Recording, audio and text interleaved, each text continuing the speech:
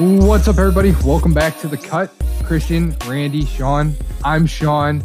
Christian and Randy are also here because apparently if I don't say it in the right order, our listeners are going to think that I'm Christian for some reason. And we don't want that. Yeah, because I have hair. Really? All right. 2 straight episodes, huh? So, as you are listening to this podcast, it is now Thursday. We are 1 week away from kickoff of the 2020 NFL season. Hell yeah! I'm so pumped. Let's not get let's calm down here. Let's not get too feisty. No, let's do that for next week. Yes. So, how are we doing? Great. I think we should apologize for how long this intro is about to be. So I'll be the one that does that because I typed up the show doc. So sorry, everyone. Scroll to 27:32 for the next segment. Just kidding. We don't know that yet. Don't do that. I'm just going to say good so we can move the fuck along. Yeah, sounds good. Sounds great. So we're going to talk today about our bold predictions for the 2020 season. This is going to be Christian's favorite episode because he has no shortage of bold takes. So he finally gets to explain a couple, even though he did write an entire article about it that I didn't read. Dick. And then we're going to talk about defense. We're going to talk about our favorite matchups for week 1. But first, there is a lot to talk about. News as of Monday, the 31st. Number 1, Derwin James. He had injured his leg in practice last week. They weren't sure what the diagnosis was. The diagnosis did come down today. He is going to be out 6 to 8 months with a meniscus tear when he requires surgery. Christian, you have the floor. Yeah, so I've said for a while that I think the Chargers are going to be good. They're going to at least contend for a playoff spot. So not great, pretty middle of the road. But that was with the assumption that Derwin James was going to be back healthy. With him gone, I think we're going to see Herbert in the first half of the season, especially with Mike Williams out. I bumped Austin Eckler up in my rankings. I bumped Tyrod down. I bumped Keenan Allen up. Who else did you bump up? Justin Herbert. Say it. Yeah, there it is. There it is, Randy. There it is. So I gave... I gave Tyrod 9 games just so I could stick to my narrative that he would play over half the year. Before half the year. Yes. And he doesn't even believe that. I don't, but I'm sticking to it because damn it, I said it. But no, the Chargers definitely got a lot worse with that news, and that sucks because I think that would have been a really, really fun division. So yeah, well, while they do still have a really strong pass rush, we saw their secondary struggle without Durbin last year. He's honestly the biggest key to that defense. They obviously got better at linebacker, in my opinion. Hopefully that helps out, but we'll see. Yes. You guys didn't give me a really good segue because I was going to go speaking of this or speaking of that, and it didn't really work out. I was hoping running back. Derwin is getting surgery, so he's about to be cut. Speaking of, all right, now you guys are just forcing it. All right, so the other big piece of news that came out today, before I woke up this morning, I did not realize what Christian was talking about in our Dynasty League. He was in our messages. And all of a sudden, I see his message first, and then I see the news because, again, I wasn't awake yet. Leonard Fournette was released from the Jacksonville Jaguars. And by the time you're listening to this, Leonard Fournette is now a Washington Red football team. What are you supposed to? So, like, football team player. I had this debate yesterday. Just say he plays for Washington. Leave it at that. He plays for the NFL team. He's playing for Washington, or he's playing for New England, or unfortunately, if he's playing for Houston, there will be definitely a different type of tone that I will be taking because, God damn it. But he's signed with somebody else, but we don't know that yet because we can't go forward in time, unfortunately, as much as I wish we could. I've seen a lot of talk about the Rams just because of Ramsey being there. Talk about a fucking burn to Cam Akers if that happens. Yeah, I mean, with Henderson still being kind of in and out, I've seen even Malcolm Brown running first team, so maybe there was a report. Maybe they're just done. There was a report today that said that Malcolm Brown is their third down back, and that's how you know it's pretty bad there. But Fournette, I think if they wanted a guy like Fournette, they would have kept the 2019 version of Todd Gurley and just said, fuck it. Just a fairly inefficient guy. He was inefficient in the passing game. It's the same level of offensive line, if not worse. So Fournette would not be good with them. But a 1-year rental for a tenth of the price is worth it. Like Fournette's on the deal, bro. Like Leonard Fournette to the Detroit Lions. Very well could be, even though Carry-On's apparently secured that job. Right me and Christian had a discussion to fight off a lot of the Chicago Bears takes. I understand that David Montgomery could miss 2 games, but they fully trust him to be their workhorse back. So if you're starting, I don't believe Matt Nagy thinks that, Randy. That's all that's been said, and for the most part, with the touch count from last year, especially as the year went on, that's what we saw. But again, Matt Nagy's not an idiot. Very true. But man, Christian, I can't believe you didn't remember that. That was like a recurring theme from last year too. So, anytime we can talk about the Bears, I got to say that. It's very true.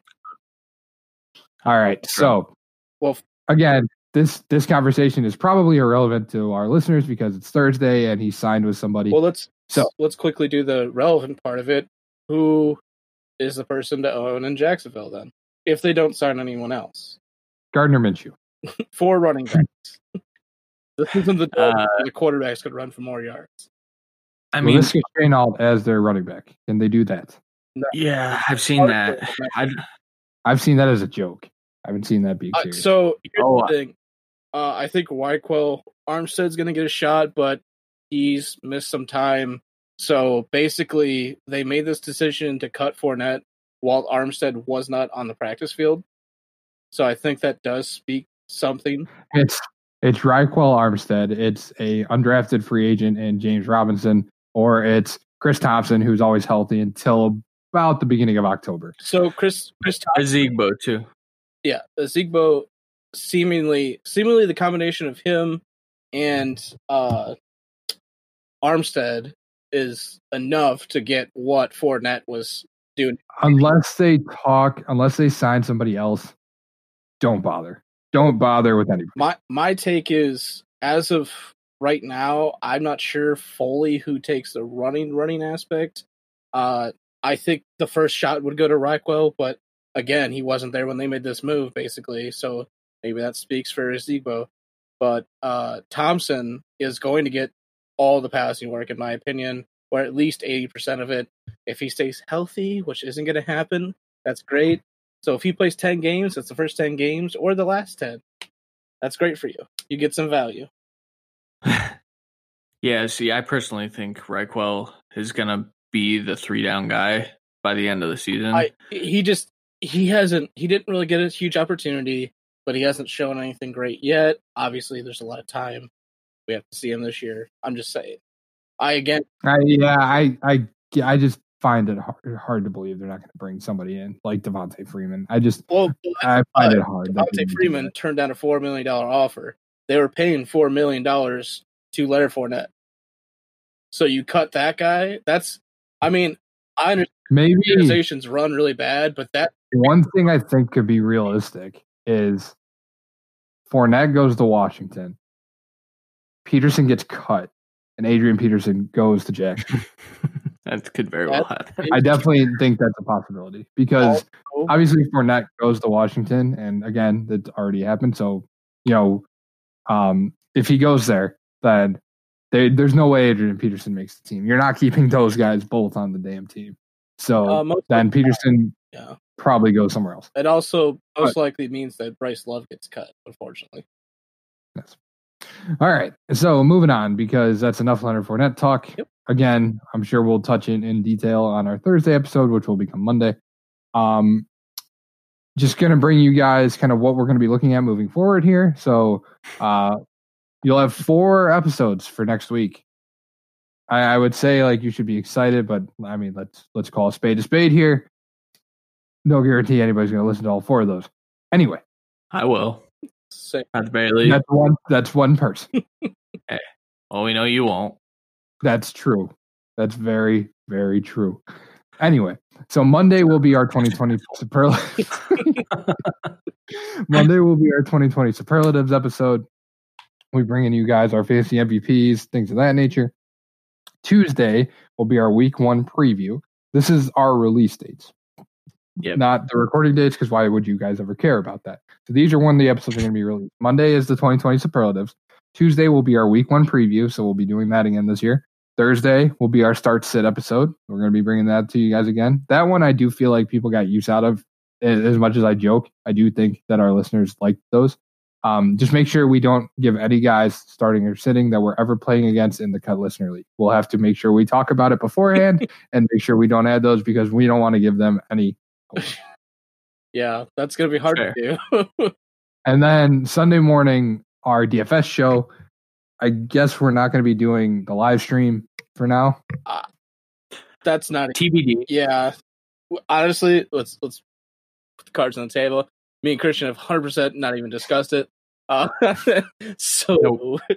Also, every time me and Christian attempt to do the live streams, just us two, it works perfectly fine. For some reason, when we add the 3rd and 4th, things start to go wrong. But we also haven't tried it since Christian's made some changes to the program he's running and how it's set up. So maybe we'll be able to get that out to you for week 1. Worst case, it'll be an episode for the next day. What's your question? If any listeners have any advice on how to get OBS to fucking work with 4 people, that would be great. Christian, what's your question? My question? Sean, are you coming on next week for the DFS episode? To be determined. Okay. Everything with DFS is TBD. So why maybe we shouldn't even have the damn show. We're having it. Yes. All right. So Christian kind of put this whole thing together. So the question we have that before we get into our bold predictions, every year there's a duo of teammates that finish as wide receiver 1s, and I think you can go back till at least 2013, I believe, that this is true. Last year was obviously Godwin and Evans. The year before that, in 2018, was Adam Thielen and Stephon Diggs. 2017, Marvin Jones and Golden Tate.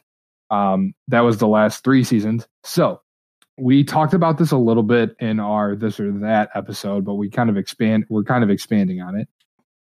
Of the duos that we have listed, which one would you guys bet on for 2020 to both finish as RB1 or wide receiver 1s? Julio and Ridley for Atlanta, Mike Evans and Chris Godwin for Tampa Bay, Cooper Kupp and Robert Woods for Los Angeles, Odell Beckham and Jarvis Landry for the Browns, or Tyler Lockett and DK Metcalf for Seattle? I'll go first because we already know what Christian says. Mine's going to be the same. It's going to be Julio Jones and Calvin Ridley. I think Julio's a lock to be wide receiver 1. I think Godwin is. I think Robert Woods is. And that's it of this list. I think Ridley has a great shot. And so does Mike Evans. I don't think Cooper Kupp. So, because I'm just going to go with the Falcons because they're a worse team, probably, on defense. So they're going to need to score a lot. I'm going to go a little bit contrarian. I will say Cooper Kupp and Robert Woods. We all know how good I feel about Robert Woods, but I do think I could be potentially wrong on Cooper Kupp also, where I don't know if they're going to necessarily run as much, maybe 12 personnel as we think. I know Cooper Kupp is dealing with an injury, but it shouldn't keep him out of week 1 as of right now. I mean, Cooper Kupp still had, I believe he still finished in the top. He did 5. Top 12. Yeah. At the end. He finished as wide receiver 4 last year. Jeez. And I know that we talk about what happened the second half of last year, but if they don't use the tight end as much as we think, there's a very good chance that Cooper Kupp and Robert Woods have very good seasons. So I'll go with that one. Very true. A lot of his is bolstered by his just amazing use in the red zone, which I think goes down with multiple good tight ends healthy on the team this year. So that's my biggest concern with him. He's still going to get a bunch of targets. I think he's going to be a little bit outpaced by Woods in that regard, but he's going to have more touchdowns than Robert Woods. So, yeah. And then we know what my duo is. Yep. So, yeah. Yes. Yep. I don't need to talk Woods about and Cups is my second option, though, Sean. Okay. Closely by the Bucks. Yeah. Right. Yeah. I don't know if I see that. I just don't see enough volume for Beckham and Landry to do it. I mean, the one I would say that would be the sneakiest one to do it would be Lockett and Metcalf. Yeah, I just don't see either one of them as a wide receiver one. And personally, I don't think Odell is going to be a wide receiver one for fantasy this year. I'm not saying it's not going to be super close. I just don't think he is. Sure. Yeah.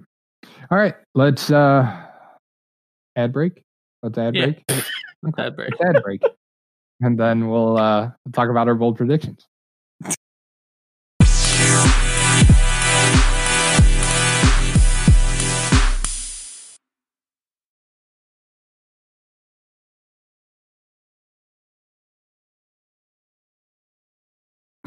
All right, welcome back to the cut.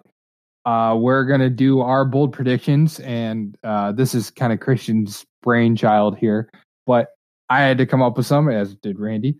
So, yeah, I don't have a lot of backup for these. I just figured they were bold statements that we believe to come true, so I'm going to roll with it anyway. This first one I've talked about ad nauseum this year. So go back and listen to our A1 running backs episode if you want to hear my reasoning behind why I believe in this guy so much. But my bold prediction is that David Johnson will finish higher than both Chris Carson and Le'Veon Bell in 2020. Now, the Le'Veon Bell one was maybe a little bit of low-hanging fruit because of all of the news that's reported about how he's been running with the twos. Frank Gore looks good and yada and blah, blah, blah. Fuck Adam Gase. Anyway. Fair enough. Yes. Indeed. So, I mean, you guys know that I full 100% believe in David Johnson before he got hurt last year. Through 7 weeks, he was RB8. Through 8 weeks, that was including his injury, he was RB10. The talent's still there, despite what people want to think. And I don't see any scenario where he isn't a main guy with Bill O'Brien and the Texans, unless fucking Leonard Fournette goes there, and I will die and I will cry inside. I will die and cry. I will do both of them, not necessarily in that order. But I was just going to say, if that's what happens, I will be sad. But if it doesn't, and it's just David Johnson and Duke Johnson, David Johnson is going to finish very high. I have a bet riding on it. I have my A1 running back riding on it. Now I have my bold prediction riding on it that David Johnson finishes higher than Chris Carson and Lev Bell. Now, for the record, there's not much we can pick apart with these because they're bold statements. Okay, so let's not shit on me for David Johnson again for the millionth fucking time. You're so ready for that. The only thing that I want to pick apart. Okay. Oh, okay. Yeah, Quickly. Please do, so I can come right back. Before he tries to pick it apart, what percentage would you say this happens? Are you a full 100 on this? No, 85. Okay, so me picking it apart is actually endorsing it, dude. I think Carson and Lev are kind of the low-hanging fruit, and I kind of think this is a likely scenario because I'm really low on Carson. Bell's like a pretty big fade for me right now, and so we're Adam Gase scared off from Bell right now, even though he looks to be in the best shape of his life ever. Yeah, the thing with Carson, unless it's a 3-back system, he's going to get just as much carries as David Johnson, if not more. But David Johnson's going to get more passing work most likely. So, yeah, this is very doable, even if the bet we have says no. It's true. Yeah. But, yeah, that's the only thing I would pick apart because I think that this could happen as much as I'm down on DJ. Very true. All right, well, I'll roll into my first one. I'm sticking with the guy. Listeners, please be prepared. If you need to take a break, if you need to go to the bathroom, please do that now because there's no intermission. This would probably be the time that we would give you an intermission because of how long this. This is not a 2005 WWE Divas match. You don't take a bathroom break right now. I got this. Mine is a guy named Christian. We have been pounding the table for 2 years now. For those of you that obviously nobody can see us, Randy did actually make a motion to pound the table, but obviously we're just audio, so you can't actually see it. Big facts. And I didn't want to do it because it is audio. But my bold prediction for him is he will be a wide receiver 2 this year and make Parker his 1B in the offense.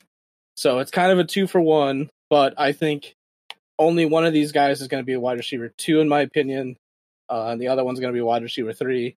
And I think it's going to be Preston. He showed his dominance once he kind of got his footing last year, even though he did score a touchdown in his first game.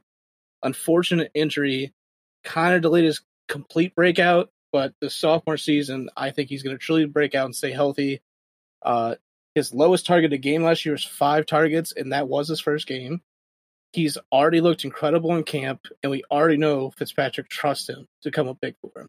His last game, when he was healthy, was his biggest game, and Fitzpatrick fed him the ball basically the whole game, and Parker still was able to get a touchdown. So they both can coincide for fantasy production, but I think Parker is going to be the stronger of the two. In the 8 games Parker actually played, he saw 60 targets, 32 catches, 430 yards, and 3 touchdowns, to which Parker had 52 targets, 28 catches, 400 yards, and 4 scores. So we already saw that Parker, even just as a rookie, Preston outplayed Parker just as a rookie. Devontae Parker has only had, let's be real, about a half season breakout. He didn't truly break out with Preston there.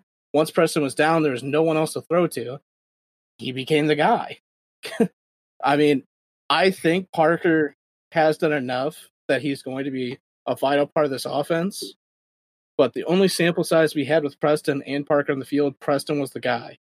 And I think that's only going to grow. He's now fully going in camp. His routes are looking better. His explosion's better. His hands are better, in my opinion, from everything I've seen. Obviously, that's not huge numbers to go by. But if he with 60 targets last year, he would have had 120 plus targets last year.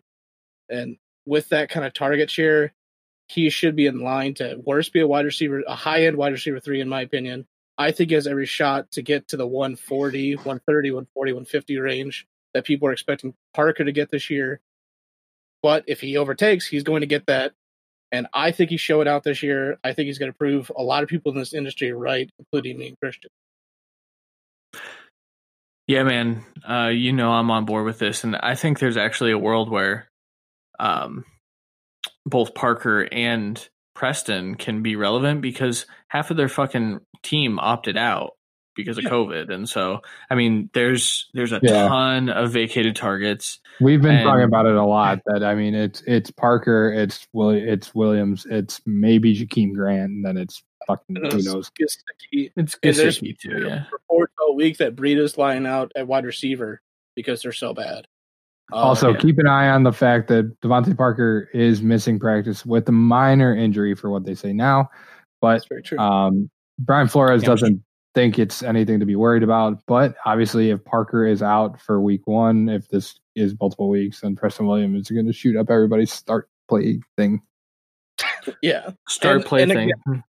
And mind you, I said he's going to be a wide receiver 2 in the 1A with Parker being a wide receiver 3 and 1B. So they're both going to be very fantasy relevant, but Preston Williams is going much later. So what's your percentage of this? I'd say this is 90%. I'm very confident in this. So that's what we'll do, is after we're done, we'll give our percentages. Christian, your thing. I led the way with the percentage thing. I tossed those in my article so that I wasn't being held accountable for all the ones that I get wrong. But so you're just like fully believe. I'm like, what? That's not a percentage, Christian. That's just. That is true. I did change it up for this last article. Okay, so my first bold take, not the first one I've ever given on here because you know who I am. So this is one that I actually don't have this ranked out, so I'm not going by my own crazy beliefs, but My bold take is that DJ Chark will finish as a top 5 receiver. And when I initially wrote this out, it was that he'll outscore A.J. Brown, DJ Moore, and Chris Godwin. Bless you, Coda. For real? You good? So DJ Chark is the alpha on a team that's going to throw 600 times. And that's really at least 600 times. I mean, this team is not good. And I know I talked with Sean earlier today. Okay. We're just going to cut this out because Coda's fucking... Are you good? So we cut out there and we are back. Shout out to Coda. So DJ Chark has already shown us that he can be a guy that's top 10 in fantasy. He's got top 10 in his wheelhouse. He showed it with Gardner last year. This is a team that got just substantially worse on the defensive side of the ball. The offense is going to be on the field a ton, and they're going to be throwing the football. It all comes down to targets and the fact that DJ Chark is just a really fucking good player. I mean, he has everything that you would look for in a true number one receiver. There's no one on that team that's going to challenge him for that. I know there's a lot of hype for LaVisca. Sean's on that train. There's a lot of hype for Colin Johnson these days. They still have Chris Conley. They still have D.D. Westbrook. Thank you. What? D.D. Westbrook? Yes. Thank you. I mean, yeah, but none of those guys challenge DJ Chark for targets. DJ Chark should push 150 targets. Westbrook did his rookie season. Sure. And then DJ Chark came. Yeah, a lot of that had to do with Nick Foles, I think. Yeah. And so with the fact that he's going to get Jamison Crowder level targets and then just do a shit ton with them, I think DJ Chark is a smash play as a wide receiver 1. But then him finishing top 5, I will say, like, I'll give that like 75%. I don't, which seems even high now that I'm saying it out loud, but I just think I have him at 8. I have him at wide receiver 8. I think top 5 is within his realm of possibility. I think top 3 is within his realm of possibility. But I also think his floor is like 15. So he's a tough player to project. I think he's going to finish as a top 5 guy.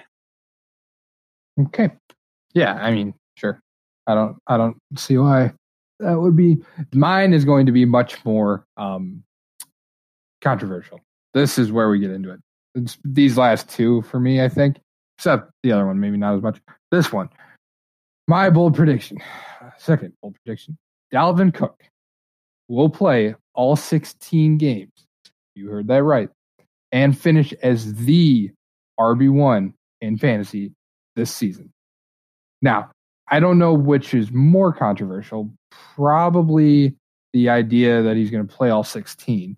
But when he did play last year, he was second in fantasy points, PPR leagues through week 15, only to, obviously, Christian McCaffrey. But we always talk about how hard it is for a team to repeat. And I don't know if the Panthers are necessarily going to be as bad as they were last year. I do think Teddy Bridgewater is a improvement over Kyle Allen. We all know my feelings on Kyle Allen. But obviously their defense is going to be worse. But it's so hard for a player to stay healthy and repeat in back-to-back years.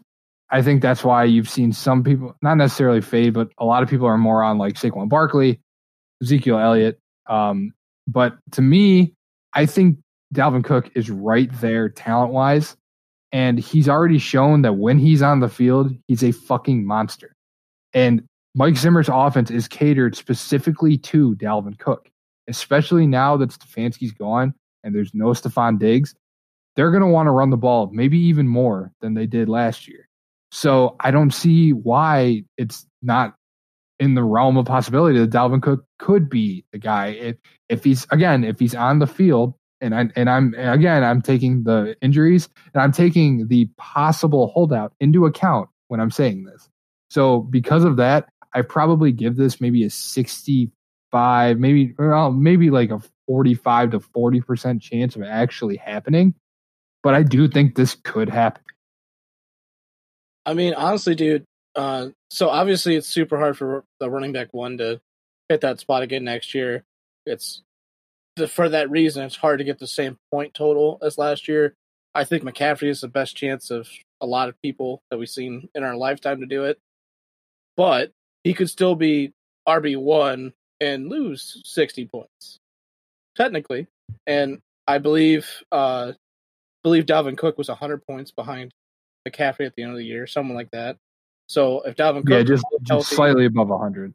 Yeah. So if he plays all 16, and also, and he was, if Dalvin Cook finishes the RB6, but that's only because he didn't play in week 16 or 17. Through 15 weeks, he was about 112 points behind McCaffrey, but he was number 2. Yeah. So if we're talking 50, 60 points coming down or so from McCaffrey and Dalvin Cook playing all games, I think he has a chance. I think Barkley, Zeke, Kamara, if he's actually played, I think all of the guys in that top range have that shot. So I'm fully on board with this, just because it is so hard to repeat as RB1, and we all know how great Dalvin Cook is. Yes. Yeah. I think it's within his realm of possibility, but I would roll with you at 40 to 45% is probably where I'd land.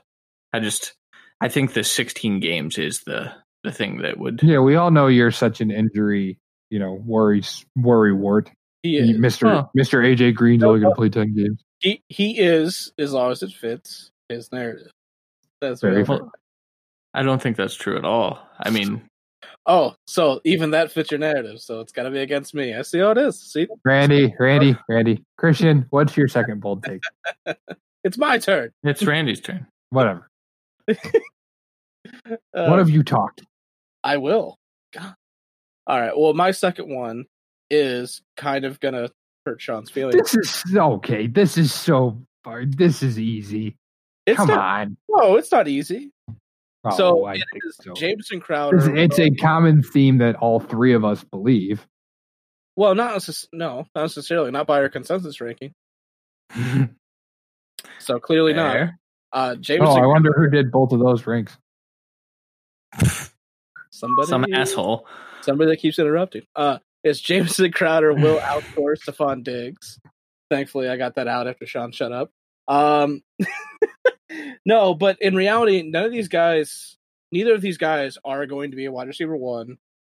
Diggs is traveling, and he's in a new offense, new team. He joins John Brown in this receiving core, who was hyper-targeted last year by Josh Allen, who is also a very inaccurate quarterback. And this is a run-first team, at least from what I've seen. They now have 2 backs in their system that they truly trust, just like last year they kind of did with Frank Gore, even though he's obviously near the end of his career.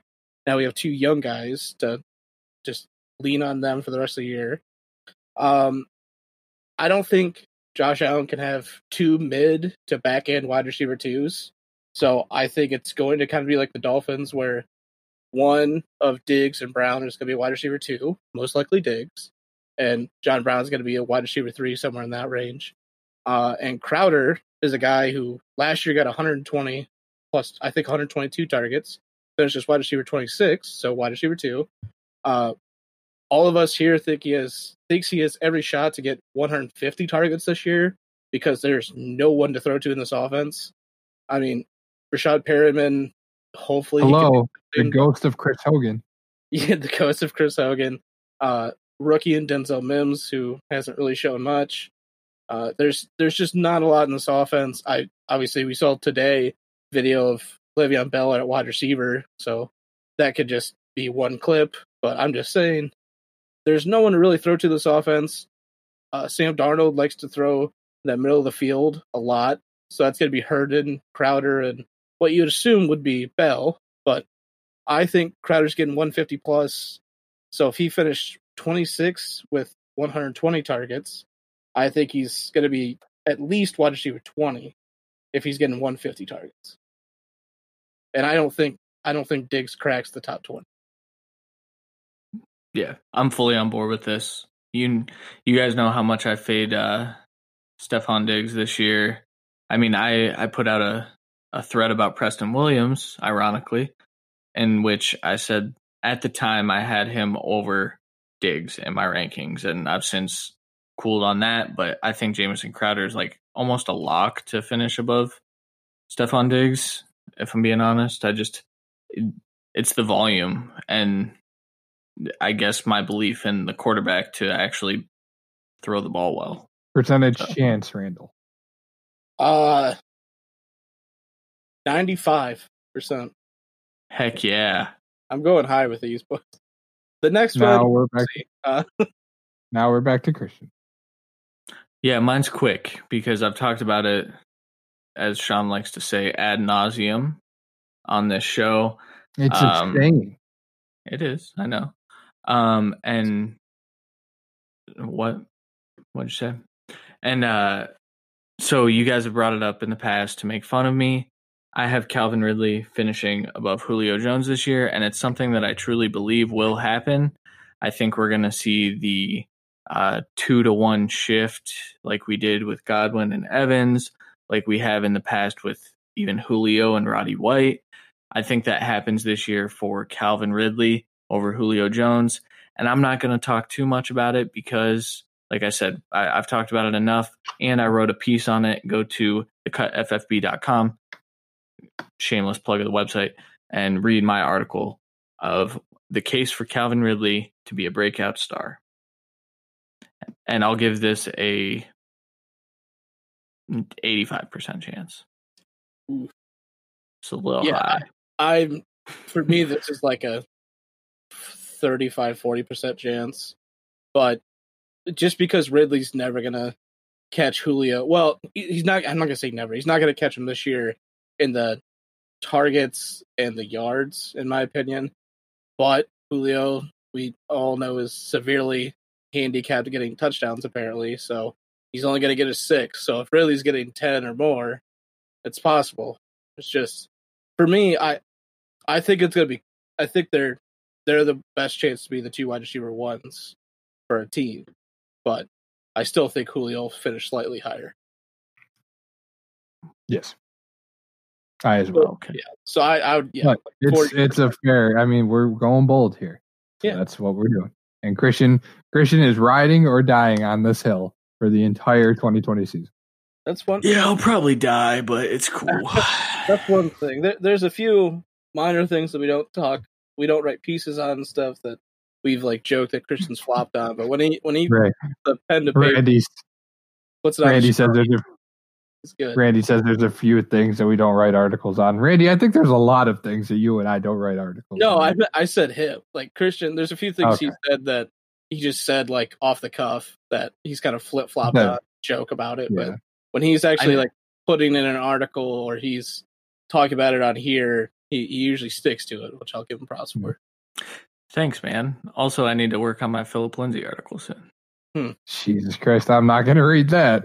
Hey, you could still not going to read any of my articles. That's also true. Speaking of guys that Christian likes to flip-flop on, my last but not least bold take for the 2020 fantasy season is the top 3 finishes for tight ends is some combination of George Kittle and Travis Kelce. To me, it's probably in that order. And number 3, Evan Ingram. My basis on that is when he was healthy last year, granted, a couple of those games were with Eli Manning, but one of those games was also with Daniel Jones, and it just happened to be his best game of the season. Evan Ingram was the tight end one in fantasy through 3 weeks last year. I just think this dude is ridiculously talented, and they've talked about how good he's looked in camp, that no one's been able to stop. And it's not just the one beat writer for NJ.com, which is the New Jersey site that follows the Giants. Joe Judge has noticed it. Sterling Shepard has noticed it. ESPN.com has noticed it. Like, everybody's raving about how good Evan Ingram looks in camp. I know that once you get past the 2 big guys of Kelce and Kittle, tight end gets a little bit murky. And I know usually Mark Andrews is being drafted high as the tight end 3. Zach Ertz is in there too. While I do think Ertz is going to be close to Ingram because, I mean, it's just the point of who the hell else is Philly going to throw the ball to again, at least for the first couple weeks of the season. I've always believed that ever since Evan Ingram came out of Ole Miss, he is a ridiculous talent. He's only 3 years into the league. He's 26 years old, and he seems to be healthy. And it doesn't look like he's having any effects from this Lisfranc injury from last year. He is going to finish as tight end 3. I will give this a 58% chance. Okay, that's very specific. So, Randy, let me go first, just because Sean wanted to call me out about how I flip-flopped. I flip-flopped. It was more about Daniel Jones than him, but I figured I would tie it together. Well, you obviously have some belief in Daniel Jones if you think Evan Ingram's going to finish here, for what it's worth. So with Evan Ingram, the reason I flopped is because I'm watching these videos of him running, not him tearing up the defense, because that's a whole different story. I think the Giants defense is terrible. Yeah, I think the three of us could probably tear up the Giants defense, but that's not true. But I've seen videos of him running, and he does look healthy, and maybe he's an anomaly. Normally, he wouldn't come back healthy from an injury like that, and so I moved him up in my rankings. For the record, they have been quoted as saying he looks as explosive as ever. He does, man. I mean, I've seen the videos, and that's why I flipped a little bit, because maybe I got some bad advice, you know. I don't know much about injuries, but you guys know. I mean, we talk about it a little bit here, but even the last couple of years, like I have been full on the Evan Ingram train when he's healthy. He's great, and right now you can get him. I mean, what? And right now you can get him in the 8th or 9th round, and this could be a dude that finishes tight end 3. Yeah, I mean, I'm not like fully against the tight end 3. I'm not fully behind it. That's why it's a bold take, Randy. I know. I agree. The bold take is just him playing enough to be tight end 3. I just need to see it. I'm just ready for him to finally. You play. Will this season. No, because he's a great talent. If he could just stay on the field, it's great for the Giants. First off, and I mean, who really cares about the Giants? I guess, but but the major thing is it's just they're not going to be a great team. So him being on that kind of offense with, some good receivers, but no like top tier guy, and obviously one of the best running backs, if not the best running back in football. So I would love to see that offense with him in it all year. Yes. Yeah. Your turn. Okay. Well, going into my last one, this one's, in my opinion, I guess, I don't know if this is actually the hottest one of mine, but mine is Joe Burrow, the rookie, will finish higher than Drew Brees and Josh Allen this year. Now, I will say, just because I say that does not mean that all three can't be QB1s. I don't think this Bengals team is that good. They're going to be better than last year. I don't think there's a question about that. A huge improvement in the quarterback play. He already looks comfortable in the offense for everything I've seen. And he has so many weapons, whether they're injury prone or somehow explosive in camp when no one thought they'd be, or he just has so many people to throw to. They're going to be down a lot. I think he is going to be close, if not the exact same, or even possibly exceed Andrew Luck's rookie year with 627 attempts, 340 completions, 4,400 yards, 23 touchdowns, 18 picks, 250 rushing yards, and 5 scores on the ground. That was Andrew Luck's rookie year. I think Burrow can do that, and that was good for QB10. And I think that slightly passes Brees, who's hitting the 42-year mark. He was hurt last year. His passing seemingly is going down every single year. Even Tom Brady, the GOAT, started to go down last year at 42. We all saw that. He could still be a back-end QB1 or just off that line and still be good for fantasy. And Josh Allen, like I said before, is a horribly inaccurate QB that loves to run the ball, but apparently is going to run a lot less this year by all reports. And that's the upside that everyone cares about. If he's running for 70 attempts, like 350 yards and only 4 scores, are you really excited for him? Like, there's no way he's a top 5 QB. So, I mean, he's being drafted for that upside right now, for that rushing floor, really. I think he's going to throw more. Hopefully he improves in that aspect. I'm rooting for the guy. He plays hard. But if he's running a lot less for fantasy, he is not as valuable Again, he could still be back in QB1, and this still could happen. But with these two limiting factors for both these quarterbacks, and Burrow being the most pro-ready quarterback since Andrew Luck coming in, I'm excited for his fantasy finish. Obviously, I don't think the Bengals are going to be good, but I mean, you don't have to be the. They better not be, man. The best quarterback. I'm not trying to deal with 3 different teams in that damn division. Hey, I understand. Trust me. But I mean, I don't think they're going to be the worst team, which is good for Burrow because generally the worst team, I think the highest quarterback finish in the last like 15 years or 20 years is like QB 18 or something like that. So that's my only worry for Gardner Minshew, and I don't think that applies to Joe Burrow. Yes. What's your percentage? I'm going to go 60. Okay. That's pretty high. I've actually warmed up on Burrow lately, because of Auden Tate. I know that sounds wild, but because you guys know how I view AJ Green, I don't think he'll stay on the field. But if Auden Tate is as good as he has been in camp, it doesn't matter. I'm not saying that Auden Tate is a direct replacement for AJ Green, but losing AJ Green and not having a good replacement is not as good for Joe Burrow. You think? Yeah, Well, I do. Was it any good for Andy Dalton or Ryan Finley last year? No, not good at all. I think with that receiving core, with Mixon out the backfield, and Bernard for that matter, I think he's gonna throw for over 4,000 yards. I think he's gonna throw for, I'd say 18 plus touchdowns, even in a losing effort most games, because they still could be somewhat of a shootout and still lose. I think he has rushing upside because he showed that in college. It's not anywhere near Josh Allen, but it doesn't matter. I mean, you just need to do a little bit, and you could just QB sneak 5 touchdowns and be a darling for rushing the ball. So yeah, Randy, one last question before I give my last one. Are you warming up to Tyler Boyd at all? Well, we talked about this on our last mock draft episode. I'm warming up on Boyd. I was never down on Boyd's talent. I was down on where he was being drafted when we first did those avoid at their ADPs, because he was being drafted like 18 or 19 or something, close to like, I think that's even ahead of what he finished last year. He's pretty much the only wide receiver on the team. And now with AJ Green and T. Higgins added in here, obviously another year for Auden Tate, be a little bit better.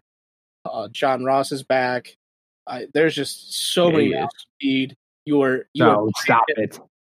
buying him at his absolute ceiling, and I don't even think that was. I think that was past the ceiling. I think he's a solid back end wide receiver too, if everyone's healthy, or even a high end wide receiver 3 if everyone's healthy. If AJ Green goes down, John Ross is down again, he shoots back up. But again, improved quarterback play. I'm not sure anyone's going to be. If AJ Green's healthy for 16 games, he's the only one that has a shot to be close to wide receiver 1 on this team, even with Burrow throwing insane numbers. Yeah. All right, Christian. I can't believe I didn't put a John Ross one in here. Pretty upset about that.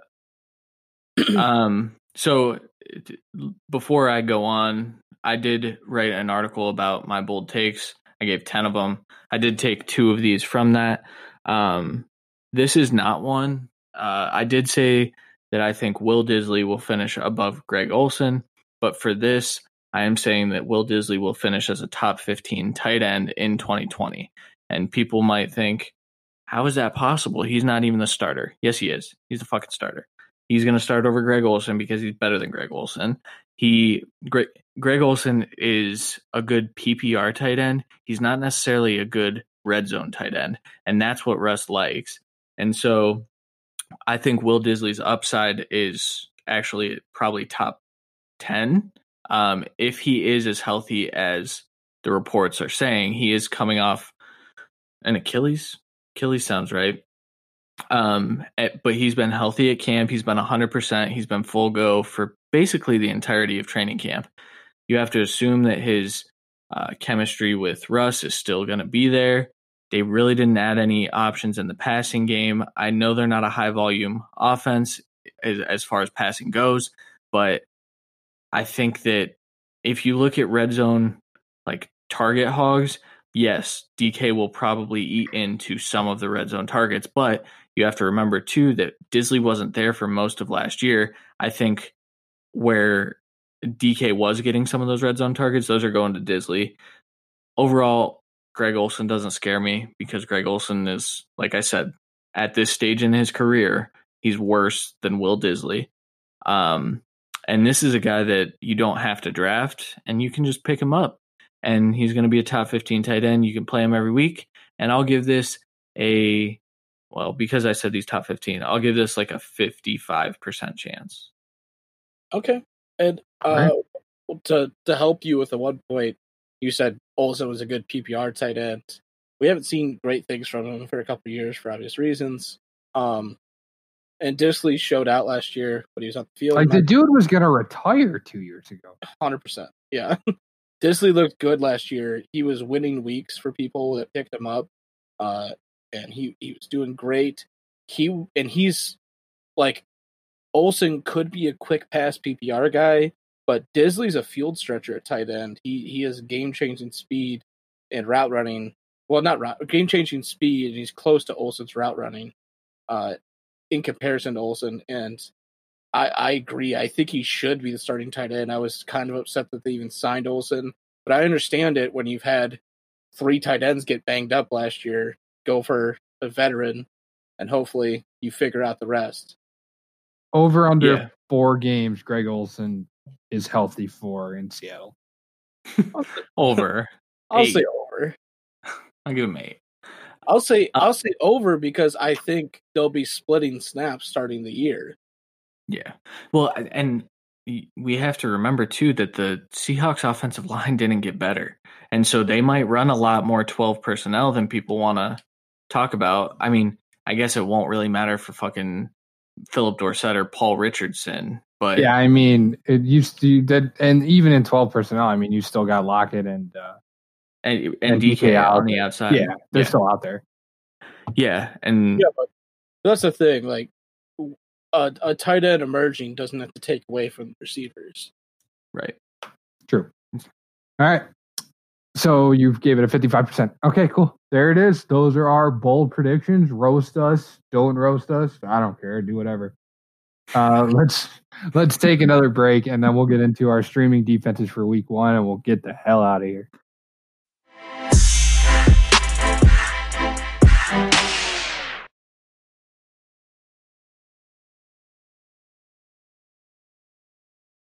All right. Welcome back to our last segment here before we wrap it up.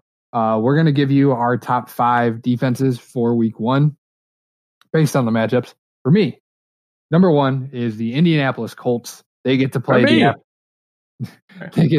aforementioned Jacksonville Jaguars. It's on the road, but the Jaguars are going to have to be adjusting to life without Leonard Fournette. Colts are going to cause some turnovers. Colts have to force Buckner. Yes, please. Yeah. I like the Colts. I think there's better teams for matchups. Mainly because Gardner doesn't turn the ball over a lot. That's literally the biggest reason to me. And the Colts have some holes in their defense, but I understand why. And that's why you've been targeting them everywhere. Yep. All right. Actually, it's mine and for both of us. Yeah. We put the Steelers because they faced the Giants week 1. They're one of the best defenses in the NFL, and they face the Giants, who are kind of turnover prone. That's kind of the biggest thing. Obviously, they have a lot of weapons on that team, but I think the Steelers get a lot of sacks. The Giants' offensive line isn't that great, and I have a strong feeling that they get a couple turnovers and like 5 sacks. So one of the best defenses plus turnover and sack upside. Yeah. All right. Minimum. Sorry. No, you're good. Minimum of 9. Pick. Well, minimum of 9 forced fumbles. That's why I picked him. 9. Yeah, it gets rough with the Giants offense. All right, Sean. For me, number 2 is the Eagles at the Washington football team. Look, Dwayne Haskins maybe is better than we think. At least Christian thinks so. But they turn the ball over. He turns the ball over. Eagles defense. Not anymore. I am all with you on this, Sean. They're the defense I've been targeting in every draft that I actually pick a defense. Washington does turn the ball over.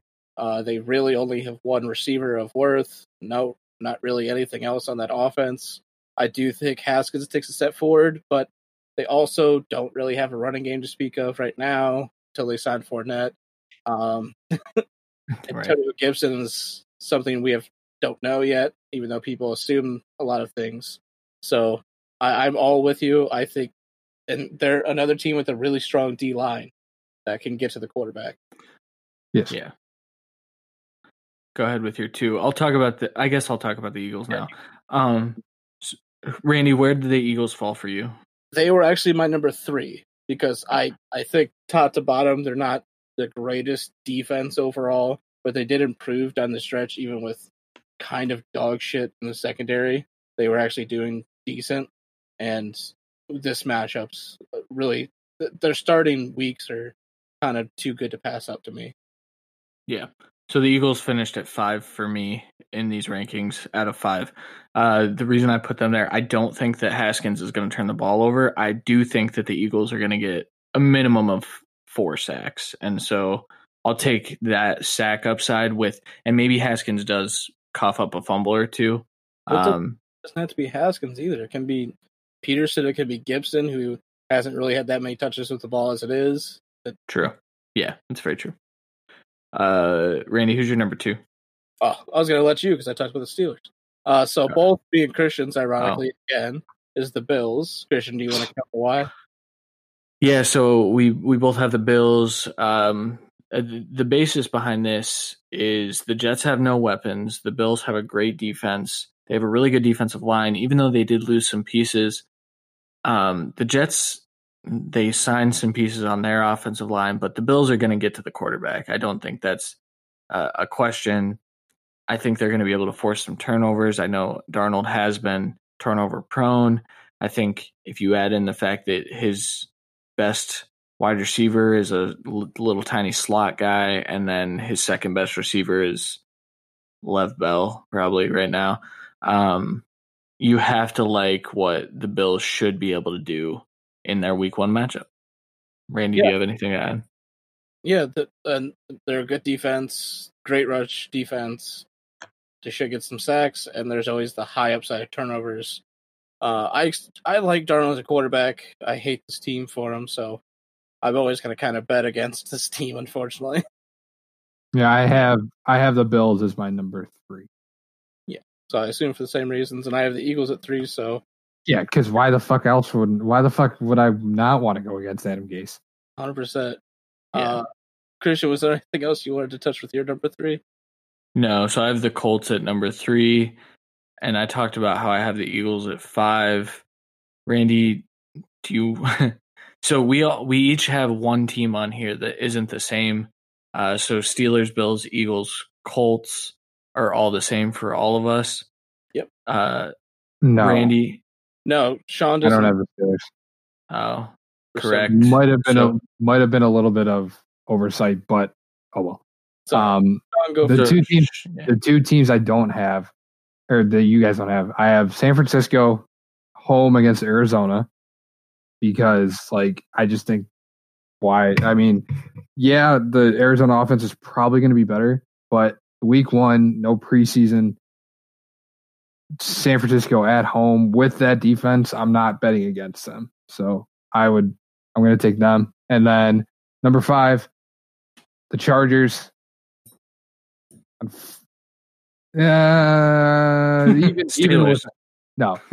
without Derwin James, I don't think this is a defense you can play an entire season. But again, no preseason. Bengals have only gone against themselves. This is a rookie making his first career start. I don't know. Maybe it's just a hunch, but I want to play that matchup for 1 week, see if Burrow's the real deal. Well, and the biggest thing for me, while I do think the Cardinals and the Bengals can have explosive weeks as an offense, the biggest thing I'll say to back up your point is the Cardinals' offensive line is somewhat of a crapshoot, and they've kind of been injured here and there in the preseason. And we know the Bengals' offensive line is a crapshoot. So, with two dominant defensive lines, I'm 100% on board with that reason, because just like we said with the Steelers, both these defenses can get at least 5 sacks, and that can carry you to the top 5 finish.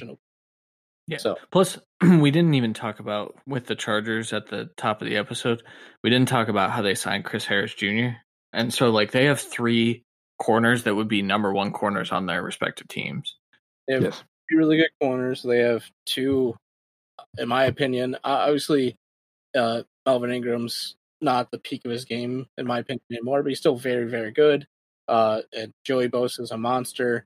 So those 2 on the edge are scary to anyone. They have constantly tried to take shots to get the D-tackle position right. Even if it's not fully perfect, it's still a pretty good position for them. And they also drafted who at middle linebacker that I can't think of this exact second? Kenneth Murray, who was, in most people's opinion, the best middle linebacker in the class. And he should help bolster that linebacking core. And like you said, besides losing Derwin, they still have great corners.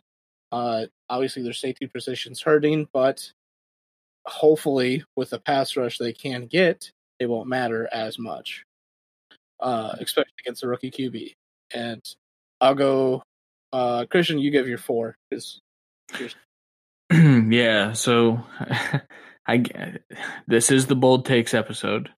I want to play the Dolphins defense against the Patriots. And you might think, why the fuck would you do that, Christian? That seems stupid. And I know Randy and Sean will probably say that to me. Indeed. When I'm done talking.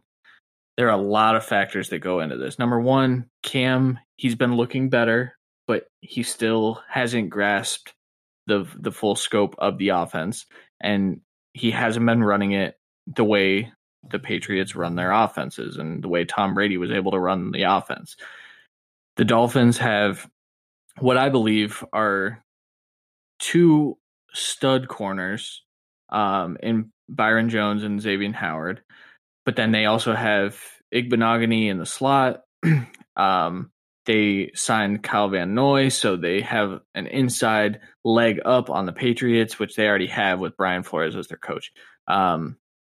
I just think that if I'm correct about the Dolphins and they're going to have a competitive year, they're going to do it starting week 1. And I think a lot of it might ride on their defense. And I think their defense got a lot better. Randy will tell me that they need more time to gel.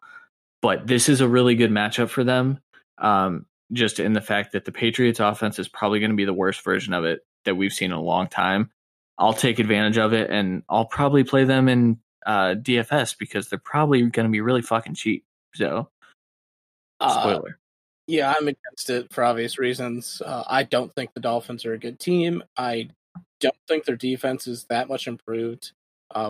Most cases that we've seen, you sign a bunch of people. It does not work well for most cases, just in general. It just doesn't end up working well. For this case, I do think there's a good chance it ends up working well, but I think it's going to need some time to gel. Like you said, they have 2 dominant corners. In my opinion, that's about it. I don't think they have good edge rushers. I don't think they have good D tackles. I think Van Noy's a great leader for this defense. Besides that, they have Baker at linebacker, I want to say. Yeah, they just traded Raekwon McMillan. Yeah, I was going to say, that's about it. I don't think their defense is that great. Those Patriots offense should be good. The defense should be okay, at least, even though they did lose a lot of pieces. I think they're going to come out trying to fire against all the questions against them. I think they're going to win week 1.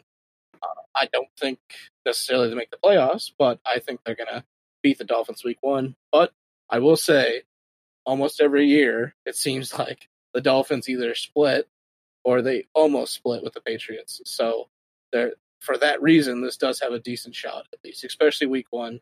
But it is Cam, so I have faith in Cam with this receiving core that actually might be top 5 for his career. Top 5 for his career, bottom 5 in the league. Yeah, but that's still saying something because he's been a QB1 with worse people. That's fair. I'll go into the last one that's different. So my number 5 is actually the Lions with David Montgomery. They're facing the Bears with David Montgomery going down. Almost guarantees he's not playing this week. The receiving core, which I do like Robinson and Miller, but that's about it. Their tight ends are who really cares. They have 7.